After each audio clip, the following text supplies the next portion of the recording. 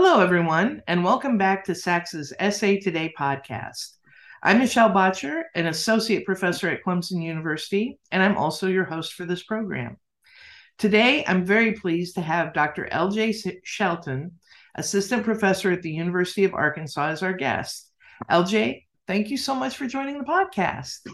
Oh, thanks for having me, Michelle. This is definitely a little bit outside of my comfort zone, but I'm glad you gave the opportunity to branch out and try something new. Awesome. This will be fun. So, LJ, before we get into your work and career, can you tell everyone who's listening just a little bit about who you are outside of work?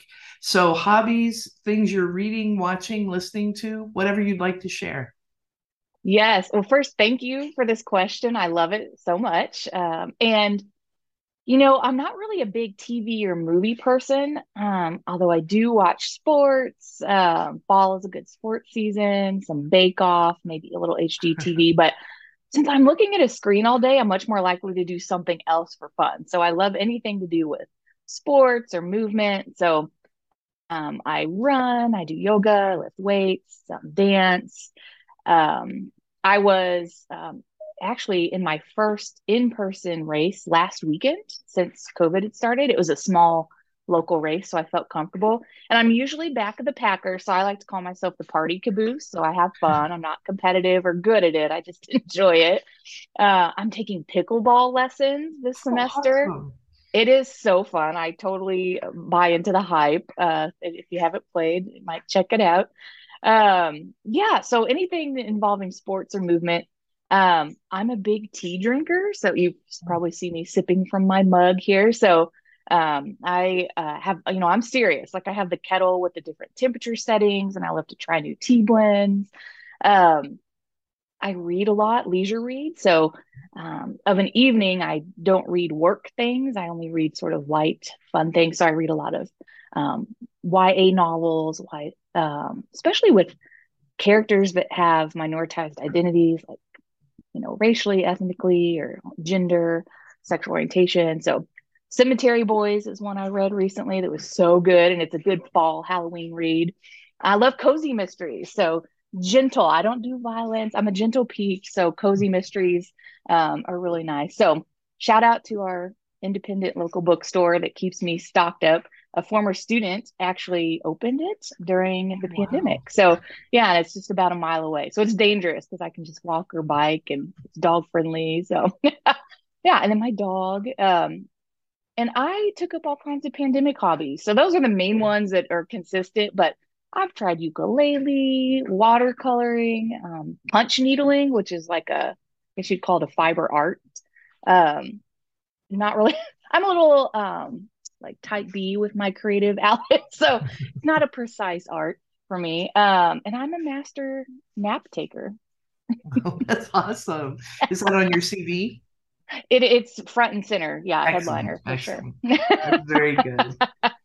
Well, thanks so much for that. It does help for us to get to know each other as human beings, not just as the work that we do. But shifting kind of to our topic today, tell us a little bit about your journey into your current role. How did higher education find you and keep you, and what's your story there?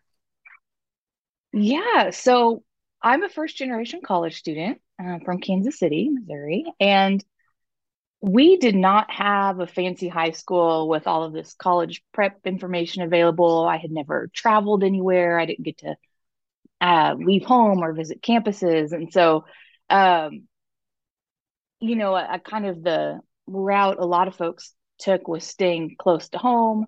There was sort of messaging that if you go to college, local community college, which there's an excellent community college system up there.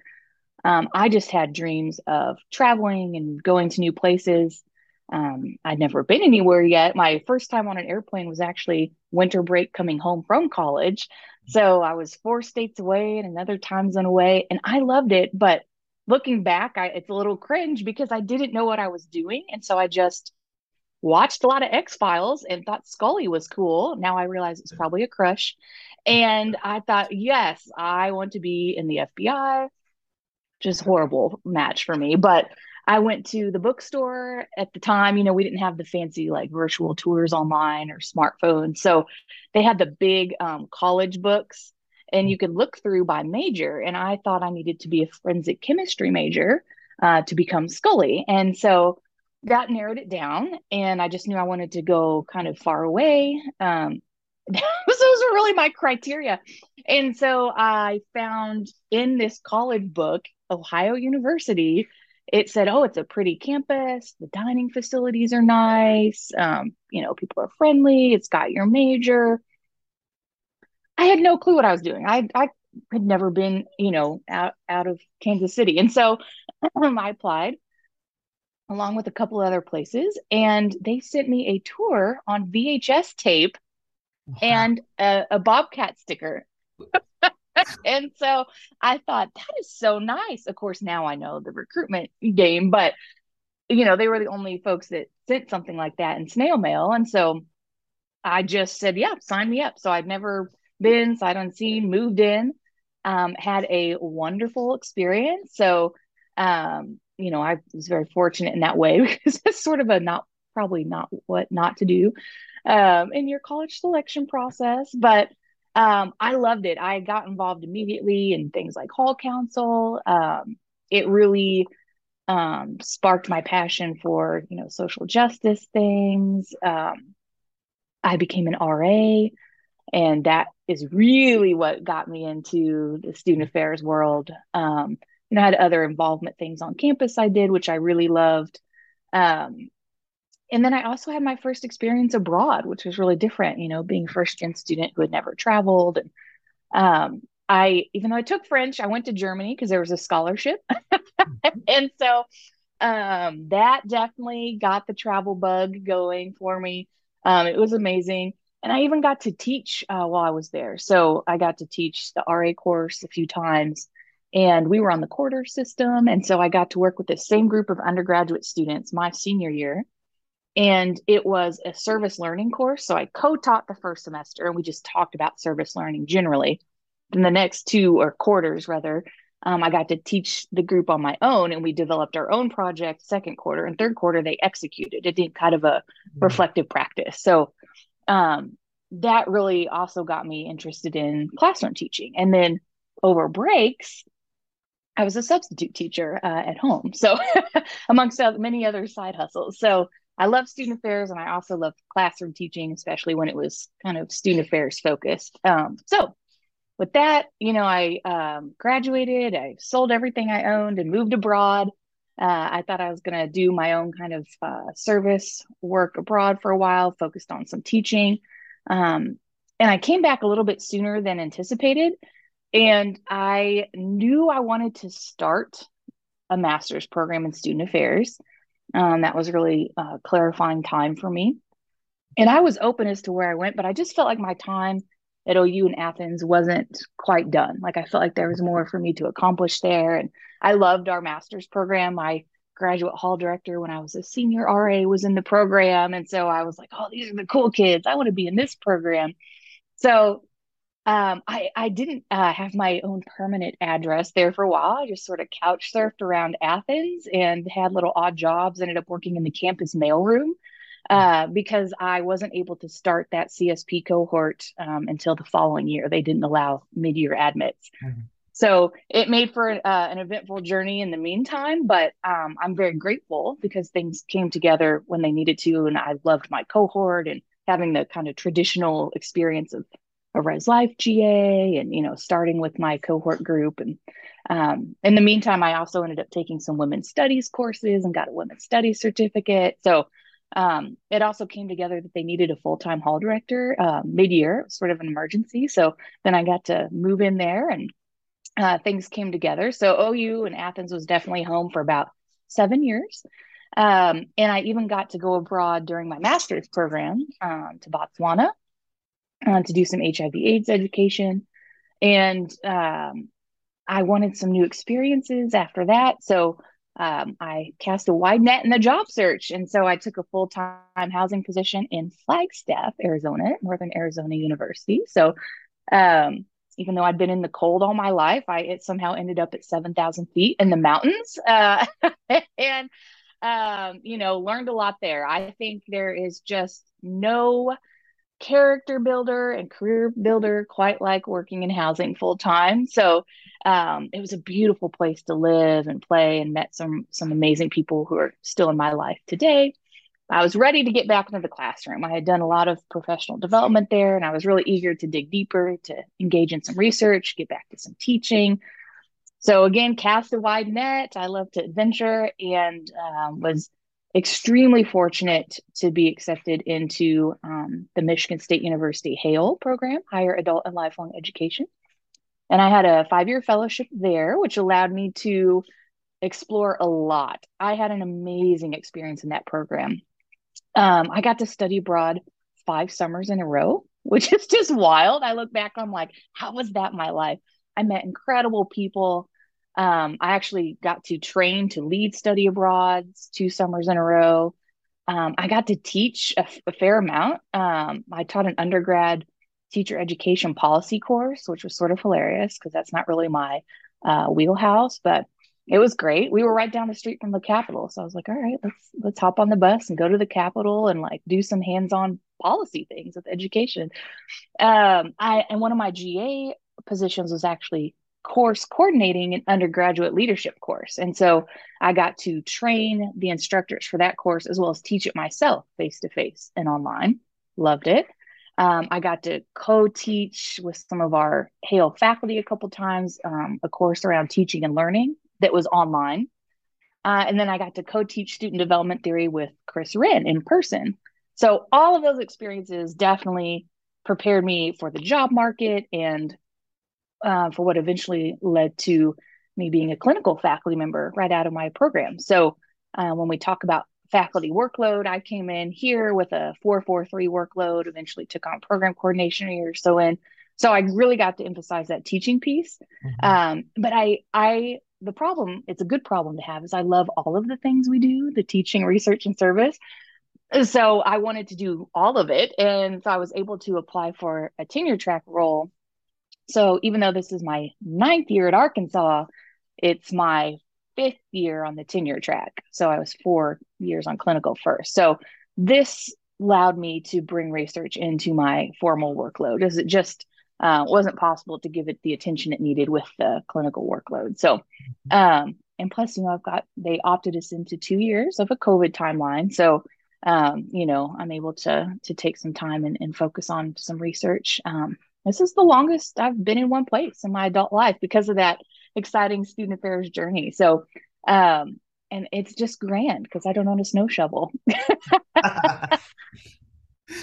That's And I've had lots awesome. of side hustles, Michelle. So, I always say those are character builders too. So, to pay my way through college, I've done everything from Old Navy to Target to honey baked ham, which is funny because I'm a vegetarian. I've served at a barbecue restaurant. I've been a waitress, and my favorite is I've been a mascot, sometimes for pay, sometimes not. I can't reveal all of the mascots I've Okay. been. Some are higher ed institutions, but others I've been Snoopy at an amusement park. So if y'all need a mascot for anything, hit me up. I got you. That is awesome. So I have to ask you, so I worked at OU for three Yes. years and I was in Brown Pickering for those 3 years. Which Oh, halls were you in? yes. I was in Crawford. So back Okay. on the set, yeah, for my senior year as a senior art. The rest of the time, I had a bit of a unique experience. I was in the Convocation Center, the big Oh, basketball awesome. arena. So Yeah. it's such a strange, because I didn't know what I was doing when I applied to college. I was super late in the housing game, and I showed up and they put me in the convo. So that's where I lived in the mod with 4 people my first year. And that just sort of led to me being an RA there for the remainder until senior year. Well, I always think wherever you end up starting, that's what always feels like this is where I lived in college, whether you're there a year or four Yeah. years or Yeah. whatever. That's awesome. Cool. Oh, And yeah. way to be ahead of the curve on the teaching online experience. That was sure Oh gosh. prescient, huh? Yes. I was so thankful for that experience. Dr. Ann Austin allowed me to hop in on that, and Dr. John Dirks and Bill Arnold. They had a grant that allowed them to develop kind of a unique course shell for this teaching and learning. So it was very meta too, because we were, Mhm, mhm. teaching online and talking about teaching online and reflecting. So I am forever grateful for all of my experiences there and the faculty support and the cohort I had. They were amazing. All That's the awesome. cohorts. So yeah. So cool. Well, so one of the things that we always talk about is how small our area is. And in fact, I just said it in class this week, as you start your job search, let us know where you're looking, because if I don't know somebody there, Tony or Rachel does. And if they don't, one of us knows somebody who knows somebody. Mhm. Who have been your people along the way? Who have been um, just a few or even Yeah. one sort of key, this person helped me see myself in this opportunity, or they were really instrumental in me understanding myself and how I want to do the work. Who are some of those people for you? Yes. So I love this. I think that's the beauty of our field. I'm always like, it's like Kevin, 6 degrees of, Kevin Bacon separation, but student affairs. Um, but also, if you're familiar with Strings Quest, I'm an includer. And so I never want to leave anyone out. But so I will say, there have been so many people. And I want to give a brief shout out to people I may never even know that have been integral in my journey. So people who have probably been on selection committees or opportunities for admissions or scholarships. And so I may never know their name or who they are, but they've forever changed my life. So people who have advocated behind closed doors. So my very first hall director was Molly Kinney. I don't know if you worked with Molly. we Yeah. we overlapped by a year, I think. Okay. So yeah, I know Yeah. Molly. Yeah. Oh, she's amazing. And so she works in res life still to this day. She's in Colorado now. And I mentioned, I wanted to be in the FBI and I started forensic chemistry. And then I just realized that was a complete mismatch, totally not the core of my being. And so she was there for me when I was discovering student leadership and student affairs, and switched my major to sociology the first day I had a social class. And she was the one that was like, hey, this is a field. You could study this and do this all the time. I don't know what I thought she did as a hall director, but kind of like a lot of folks, she was the one that was like, yeah, this is a thing, along with, Dr. Annie Russell, who I mentioned was my grad hall director. And so they were there kind of at the beginning. And I ended up being an RA for Molly for the remainder of my time. We moved to South Green together from the combo. Awesome. So yeah, I'm forever grateful. And I got to connect with her in person at NASPA a few years ago, which was really fun. So and then just all of my faculty members at OU and Michigan State who took the time to help me explore personally and professionally my cohort. So shout out to the master's cohort and the doc cohort. Um, we worked hard, but we had a lot of fun and we were there through a lot of growth and challenge and, kept it real with each other. And many of these folks are my chosen family now. So, these relationships I really, really cherish. So, also a brief shout out to my EFLA cohort 2, NASPA Emerging Faculty Leader Academy, and my current ACPA Emerging Scholars cohort. These people are just amazing and have been a part of some of my favorite learning experiences and connections as a faculty member. That's great. I love that. Um, so I feel like I had a follow-up question. Uh, oh, I know what it was. Yes. If you're so inclined as an includer, if you want to send me a list of everyone, I'll be happy to post it with the episode. So, but no I love pressure it. to do that. You might have other demands on your time given work and stuff like that. I So, love when I watch award ceremonies, it makes me like sweat when they pull out the little list and name names. I'm like, I want to name people, but I don't want to leave anyone out. So. so you're going to get played off the stage, basically, is what's going to happen, right? Absolutely. Yeah, Okay, they will. The violin will start, the lights will dim. It's very game good. over. All right. I know what to expect for that year, Yeah. so I'll be ready. Well, let's talk a little bit about your current role and kind of how you have developed and come to understand yourself as an educator and a faculty member, let's just start with your teaching philosophy. So who are you in the classroom, and what do you hope to achieve with your students? Sure. I hope who I am in the classroom is a reflection of who I am outside of the classroom as well. So I try to be authentic, bring myself, and all of my social identities and just kind of how I navigate the world. So I tend to be a very playful person, pretty energetic. I'm super enthusiastic. I'm a really good hype man. I love learning, and I think I'm pretty creative. I'm not afraid to try new things. So even though, learning is a serious business, and a lot of the topics and things we talk about and do are very serious, and have very real implications, I think the process over the product is something I really try to focus on, and reflective. And I think, centering social identity, I mentioned, I often, am transparent with them. Day one, I have an about me slide, and activities I ask them to do to share, I also do, just so we can build community, and then think about, like, well, how does that lens affect how I'm reading this article, or how I'm engaging in this practice, or serving these students. And so I think it's pretty common probably for HESA faculty to think of ourselves as sort of a facilitator and to develop co-constructed knowledge. So I certainly engage in that. But I try to be transparent with students about that, which is something I learned as a clinical faculty member. And so I actually show them a word cloud of my teaching philosophy on the first day, just to help them understand. Because for a lot of folks, it's a different kind of classroom flow than they may have been used to in undergraduate, or maybe they've even been out of the classroom for quite some time.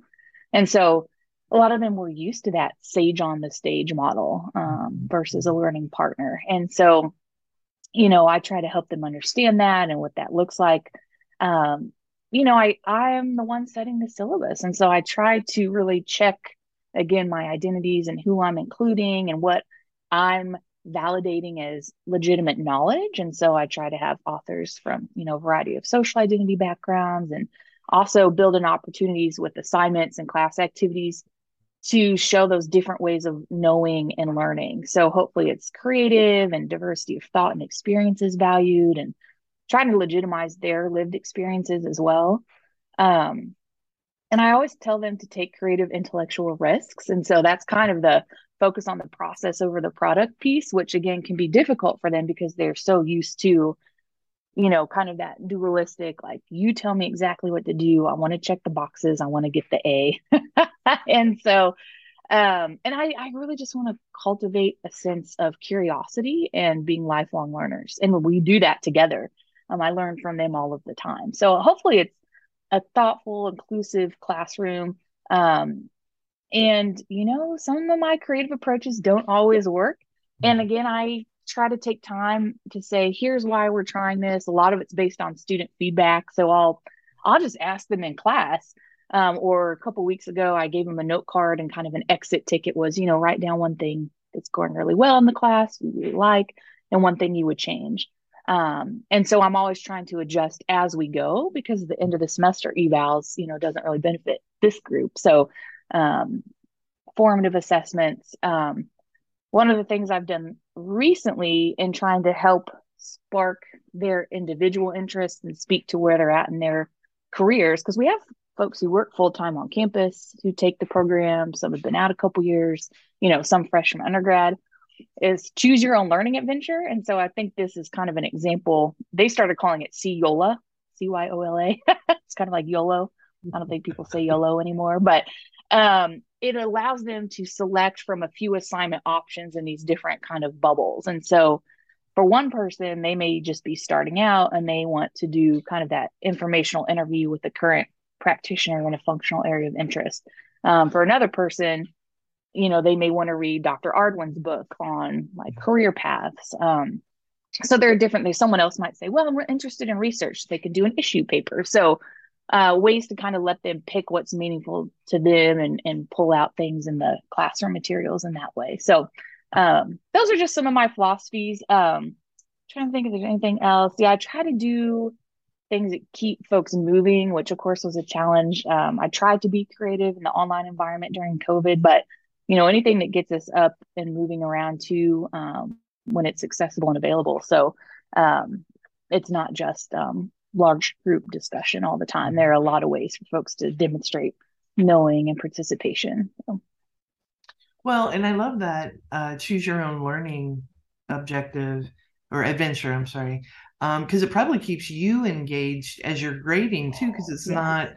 not, 25 of the same paper on the same topic. So that's really Yes, cool. it is. That's yes, because especially when I was clinical, honestly, it was quite challenging to have 4 courses a semester where at least 3 of the 4 is kind of the same group of students. You only have so many like tricks in your bag. And Mhm. so I thought, goodness, if I'm sort of, needing to take little breaks to get through the grading and the same type of assignment, then surely they're feeling the same way on their end if they're doing 4 issue papers around a similar topic at the same time. So yeah, I think it's mutually beneficial, and I've had good feedback on that so far.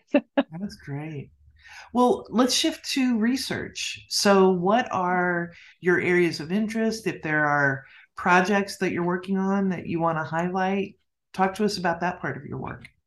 Sure. So yeah, I love the research piece, and I'm actually just fresh off of a writing retreat we had 2 days ago up on the mountain. So I'm in the zone. I really bring the student affairs background to my work. And so a lot of the audience for my research would be especially master students, maybe even doc students or grad students broadly in HESA grad prep programs who are thinking about serving students. And so a lot of what I look at are the experiences of students with minoritized social identities, and hearing their stories directly. I'm a qualitative researcher, is an avenue to better support them. So using my platform to highlight these voices that are existing. I never say like give them a voice because people already have a voice. Right. This is just an outlet that maybe they haven't shared in. And so specifically, I've looked at things like campus climate, sense of belonging, marginality versus mattering, kind of going back to being an includer.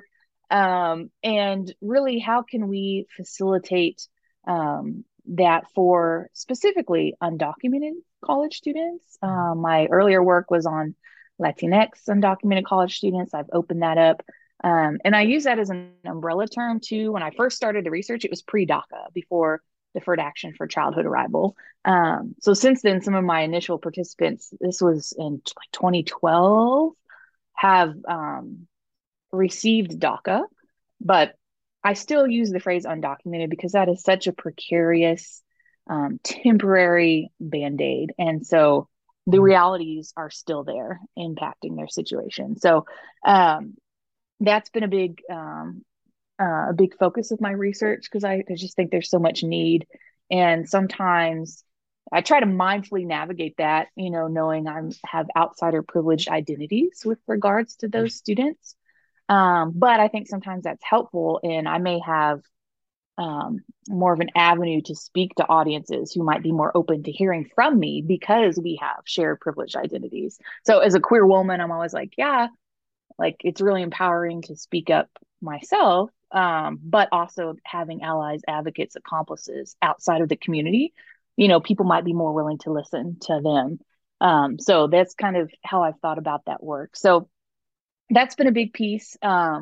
Excuse me. And also, it's kind of under all of it's under the umbrella of the ACPA NASPA competency language around social justice and inclusion, I would say.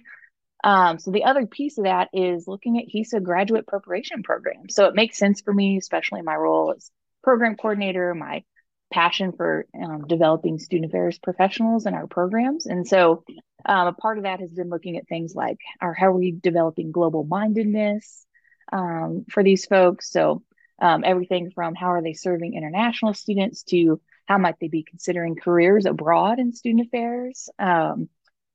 Recently, I've been doing a project with some co-authors on the diversity course I developed for our program and sort of students' learning experiences there. Mhm. Um, I did a sense of belonging study layered with social identity on HESA graduate master students. That one's not out yet. I collected data during the pandemic and it's up next. And so, yeah, those are kind of the bubbles there. So kind of some common threads there with regards to social justice and inclusion. And another project I'm really excited about. I do love SOTL projects, anything Oh yeah. teaching and learning related. I'm working with some folks on understanding the experiences of program coordinators in HESA programs. So Mm. I've written a few things about faculty work, especially clinical faculty. And so this will sort of extend that. And really, the goal is kind of how can we use this information to see what folks' experiences are so they can better advocate for their time and energy, and also understanding maybe the impact it might have on tenure and promotion processes and workload balance. And so that's in the works right now. Awesome. So how do you do all the things, you know? And I have the word balance in the question for the script, but I don't know if that's the right word anymore. But how do you make the pieces fit? Sure. Well, I'm actually looking to add a new piece. I don't know if that counts as balance, but I'm actually looking to bring in some more sort of me search. I am feeling that craving for queerness in my research. So I've been able to partner with someone on an existing data set, which is very generous of them. So I'm wanting to do that as well. So yeah, I love, as I mentioned before, all of the teaching, all of the research, and all of the service. So it is difficult to balance. I try to remind myself right now where I'm at in my career pre tenure. It's hard. Some things I want to do are not the things that are going to be most valued Mhm. in the tenure and promotion process. So I haven't been very good at that, but I'm kind of in the home stretch here of that process. And so I'm hopefully. So I try to make wise decisions because sometimes the immediate shiny thing, like I have class today and I'm like, oh, I have this idea to tinker with the lesson plan. And I'm like, will it make a difference to students that much? Probably not. Should I go back and work on this R&R? Probably. Right. So I do have to kind of reel myself in and say, okay, what's the immediate need in terms of tenure and promotion? Because that is sort of the eye on the prize right now. But in terms of topics or saying yes or no to things, I just think what weighs heavy on my heart and mind. So undocumented student experiences, for example. Um, it's just appalling how we don't see the humanity in certain populations. And again, I think maybe, hopefully, I have something to offer and contribute there that could make even just a tiny bit of a difference in a positive direction. So that's kind of how I decide in terms of topics and projects. And I always have the philosophy of as much as I love my work and it can be all consuming, there's no end point. I try to also remind myself a touchstone phrase of I work so I can live. I don't want to live just to work. And so although I'm passionate about my projects and the things I do, especially in the past few years, I've realized, if it's nights or weekends, I need to, you know, create boundaries so I can do those things. I can watercolor and run and try to play the ukulele and all those things. And then, that in itself is just it's not just a way to recharge to come back refreshed to work, but is its own thing that deserves attention. So Mhm. What are other activities that you're involved in, maybe outside of teaching and research? I know you talked about program coordination. What are some of those pieces that sort of inspire you or get you excited? sure. So program coordination, again, I think it's a lot of fun. It's a good fit for who I am, and my experiences. Excuse me. I think it's a nice fit. I kind of have the student affairsy vibe, and I really enjoy talking to prospective students and helping them on their path. And then I get to serve the current students a lot, and just pretty much here, if I dream it, I can do it. So everything from I do an out of state student focus group to learn about their recruitment process into grad school and how we can improve our, procedures. And, I think working with alumni is rewarding too. It's sort of like seeing people through, their careers. So program coordination is a lot of fun. It is a heavy service lift. There's definitely no end to it. There's always some idea you can implement. So right now I was like, oh, it's been a few years, but I was like, we really need to update our comprehensive exam process. Well, that's great, but it just takes a lot of time. So we did some benchmarking and, I developed that document. So things like that I really enjoy, like program improvements in service of the students. And outside of that, I also really love, of course, there's some institutional level service commitments that tend to be shorter term, maybe a semester. So, like the search committee for our, senior diversity officer, I enjoy those things to make a campus impact. But I really love service to our field, the national level, and that's where I get to meet, a bunch of people and make connections with folks and build community and give back. So, one of the things I'm doing right now is serving as ACPA Commission for Professional Preparation, or CPP chair. So I'm actually in the final months of my term, and Dr. Jamie Workman will take over. She's chair elect. But I have really enjoyed working with this group of faculty. It's sort of that home base at the conference. Like these are people who inspire me, who I consider friends. They're great to bounce ideas, and it just sort of gives fresh energy to, I think, what we do. It's mostly faculty, but we're open to other folks who are just interested in graduate preparation programs. So that's one of my big service commitments right now, nationally. And then, I enjoy the other things that I think most folks do, reviewing program proposals and journal reviewing. And I've tended to gravitate to things like ACPA and ASH, like dissertation of the year committee. I Mhm. really like that. You get to, read graduate student work and honor their good work. I was co-chair of the ACPA CPP Research and Awards for a couple years. So I really like things that, again, celebrate people's good work. So, kind of, the mascot, the hype man, the student affairs, it's just a good fit. So kind of, yeah, even like I said, I bring who I am to my teaching, I bring who I am to my service. So I enjoy those opportunities. When you think back to before you became a faculty member, and now, I mean, it's pretty cool that you've had both the clinical and the tenure track experiences. What are some things that have surprised you? Like, what did you imagine it would be? And then now that you're in it, both positive and negative, what are some things that you're like, oh, Yeah. I didn't know it was going to be like that? Yeah, lots of surprises.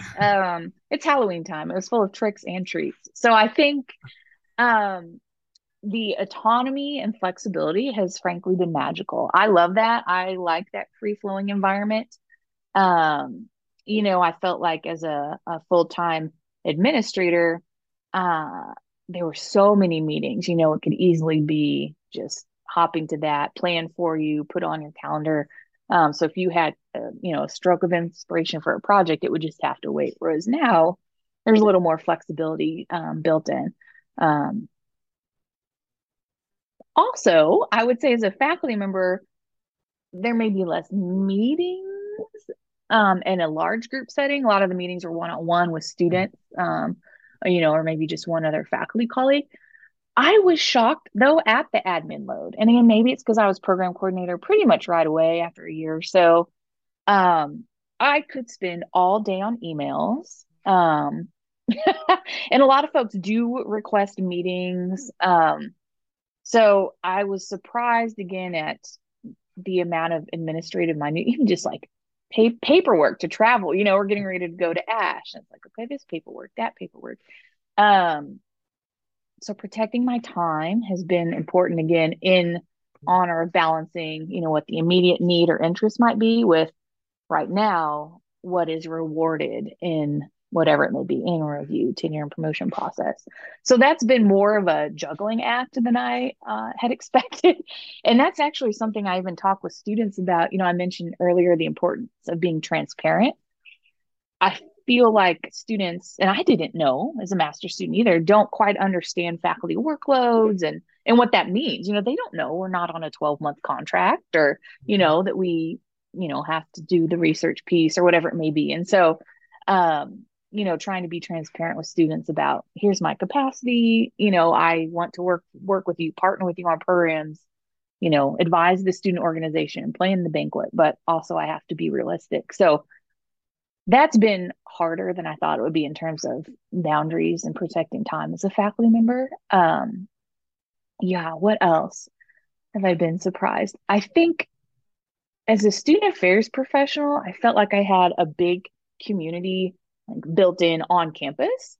And yeah, again, some of those folks are dear friends to this day. And, we had a really good time in those roles together. As a faculty member, I'm very fortunate and I really truly love and enjoy all my colleagues here.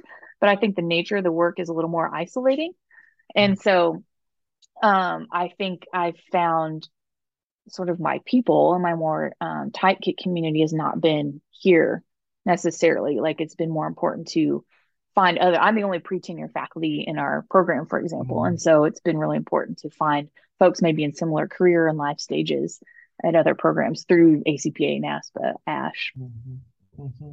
Yeah, I love that. It's a very different. You might be working towards similar goals as some people, but you're not doing it in community. Whereas as practitioners, rarely were we working on our own. There were always other people who were partnering in the work. So Mm-hmm. great. Yep. Well, kind of along those same lines, if someone were to say to you, look, I'm thinking about maybe following a similar path, what advice would you have for them? Sure. Well, I would say go for it. I think being faculty is amazing, and I think having student affairs experience prior to that lays a really nice foundation. Excuse me. And I also want to say there's a place for everyone's interests and talents. So similar to what I said, hopefully you can show up as who you are and then you're better able to, offer all of your gifts. And so, sometimes I heard this just last week in class. A student said, "Oh, well, I'm interested in teaching, but I don't want to do research." Well, first I like to dig into like, well, tell me more about the not wanting to do research because sometimes there's some misconceptions there. But if that's truly, or if they're thinking of research only in a really narrow way, like Mm-hmm. journal article, Right. thinking, okay, well, how might you share your knowledge in different ways, whether it be podcasts or blogs or Mm-hmm. book chapters. And so I think letting folks know there are just so many types of roles and environments. So to look beyond the title, because me being clinical in an R1 can look quite different. We have colleagues who are clinical at other institution types that did have research built in. Mm-hmm. So, to kind of dig into what does it actually look like in the workload breakdown? Because, you know, I think if you really want to focus on teaching, that's wonderful. You don't have to follow some script someone else is handing you about you have to be tenure track at an R1 if that's truly not where your heart is. So, yeah, I think anyone who's looking into it, their experiences will be an asset to the classroom space and mentoring students when they find their fit. So, if you're in a life circumstance to cast a wide net, there will be, a place for your gifts. And similarly for choosing a doc program, I always tell folks like what meets your needs in your life circumstances. So not everyone's going to be in a position like I was to quit a full-time job and move across the country and become a full-time student. And that's okay. So if you're, place bound and you're at an institution with a program and your job will pay for the degree and the timing's right, go for it. You shouldn't be paying out of pocket, hopefully ever. Mm-hmm. Um, it's okay to attend part-time, just kind of again dig into the program specifics and see what meets your needs. Let's see what else. I would say I felt like student affairs had a pretty fun vibe and energetic. People tend to be pretty enthusiastic about what they do. Um, and maybe not HESA faculty because we all may kind of have that experience or mindset, but academia broadly, I think sometimes folks are surprised people take themselves very seriously. And so I'm like, don't lose that joy, your why. Yes, some of the work we do is quite serious, but we don't have to take ourselves so seriously. So again, setting those boundaries, maintaining those hobbies, and and just remembering the impact, we can have in the classroom. So sort of like dropping the pebble in the pond, all of the students who learn things and then go out and help their students, and the ripple effect, is really generative. So I would say go for it. Yeah, and I love the fact that you're highlighting, sure, there's this narrative of what being a faculty member is, but that's only one snapshot of we all probably do it in our own way, regardless of institutional type. So there's not a single way to be. Mm-hmm. Um, excellent. Um, I think the last question, which is always the most important question, what else should I be asking? What else would you like to talk about? Did I miss anything important? Goodness, I think the only thing I didn't mention earlier, I kept saying like, oh, being who I am, like being true to myself in classroom space, service space, and mindful and research around my social identities and my spirit of being, kind of playful and creative. Um, I know that can be difficult depending on folks' identity. So, I think for people considering faculty work, being able to gauge what the environment's like. So it's one thing, the surrounding area versus campus environment versus are you going to be able, for example, for me to like be out on campus. I remember asking Dr. Michael Hevel on my interview here. I was like, so for example, would I be able to like wear a bow tie around campus and to class, which I often do wear my little bow tie.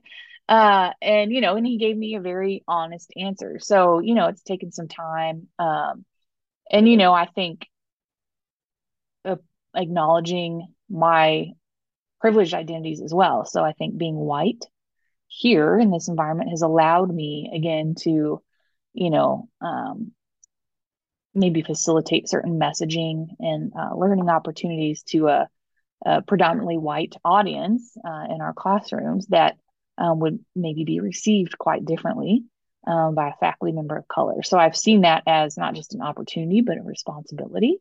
And we know these things come up in teaching evaluations, and that has an impact on annual review, merit raises, tenure and promotion. So, just thinking through who can you have on your team to help you be reflective and all that and process through um, the realities of identities and navigating responsibilities. And so I think that's just the other thing I would put on the radar. Like having a community for that outside of work is so important.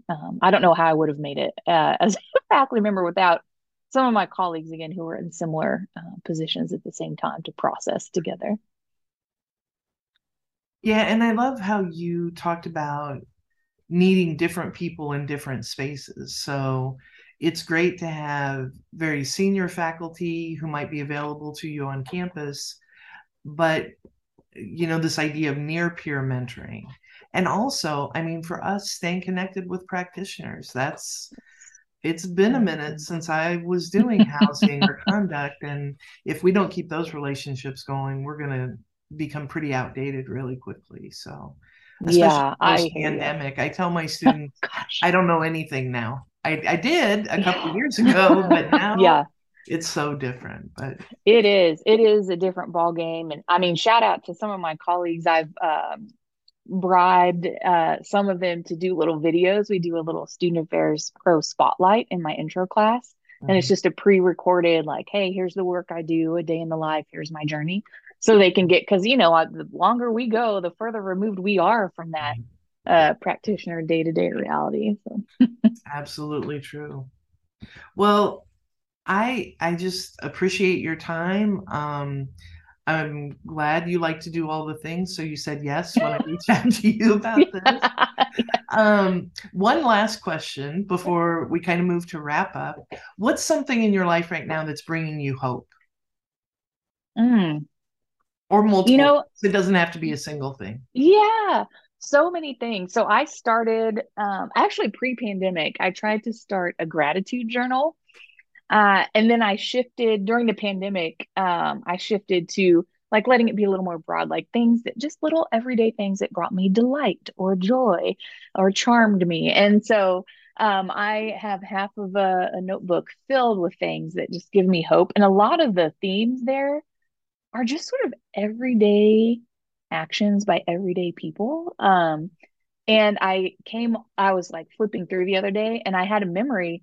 It was about 9 years ago to this week.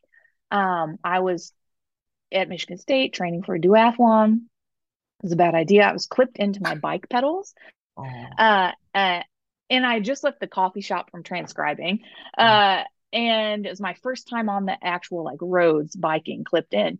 Had a little accident. My arm was not in socket. And the kindness of everyday stranger to this day. So the photo popped up for me. Um, multiple complete strangers stopped, stayed with me till the ambulance came. And I was in grad school, so my road bike was like my fancy piece of equipment. And I was like, oh, going into shock, but also was like obsessed with like my bike. I can't leave my bike here. And these complete strangers like were like, we'll take your bike for you, we'll get in touch. Um, and to this day, I have the photo came up. They stored my bike for me when I got home and was all casted up and everything. They sent me a gift basket with like get well soon, all that. And then I still to this day keep one of the guys gave me his business card. And I keep it in my bike bag on my bike. It's been 9 years. So just the kindness and goodness of people. Like the world can feel very heavy. Um, and it's easy to kind of get in a doom spiral of like, wow, there are a lot of serious, very frightening, concerning things happening. Um, but the goodness of everyday people, and the opportunity to like open up and see that and then maybe be that for people, I think gives me hope. Now, the layer to that story is Christina Yao, Dr. Yao, was at the coffee shop transcribing with me right before I went to bike. And I called her and was like, meet me in the emergency room. My arm's broken.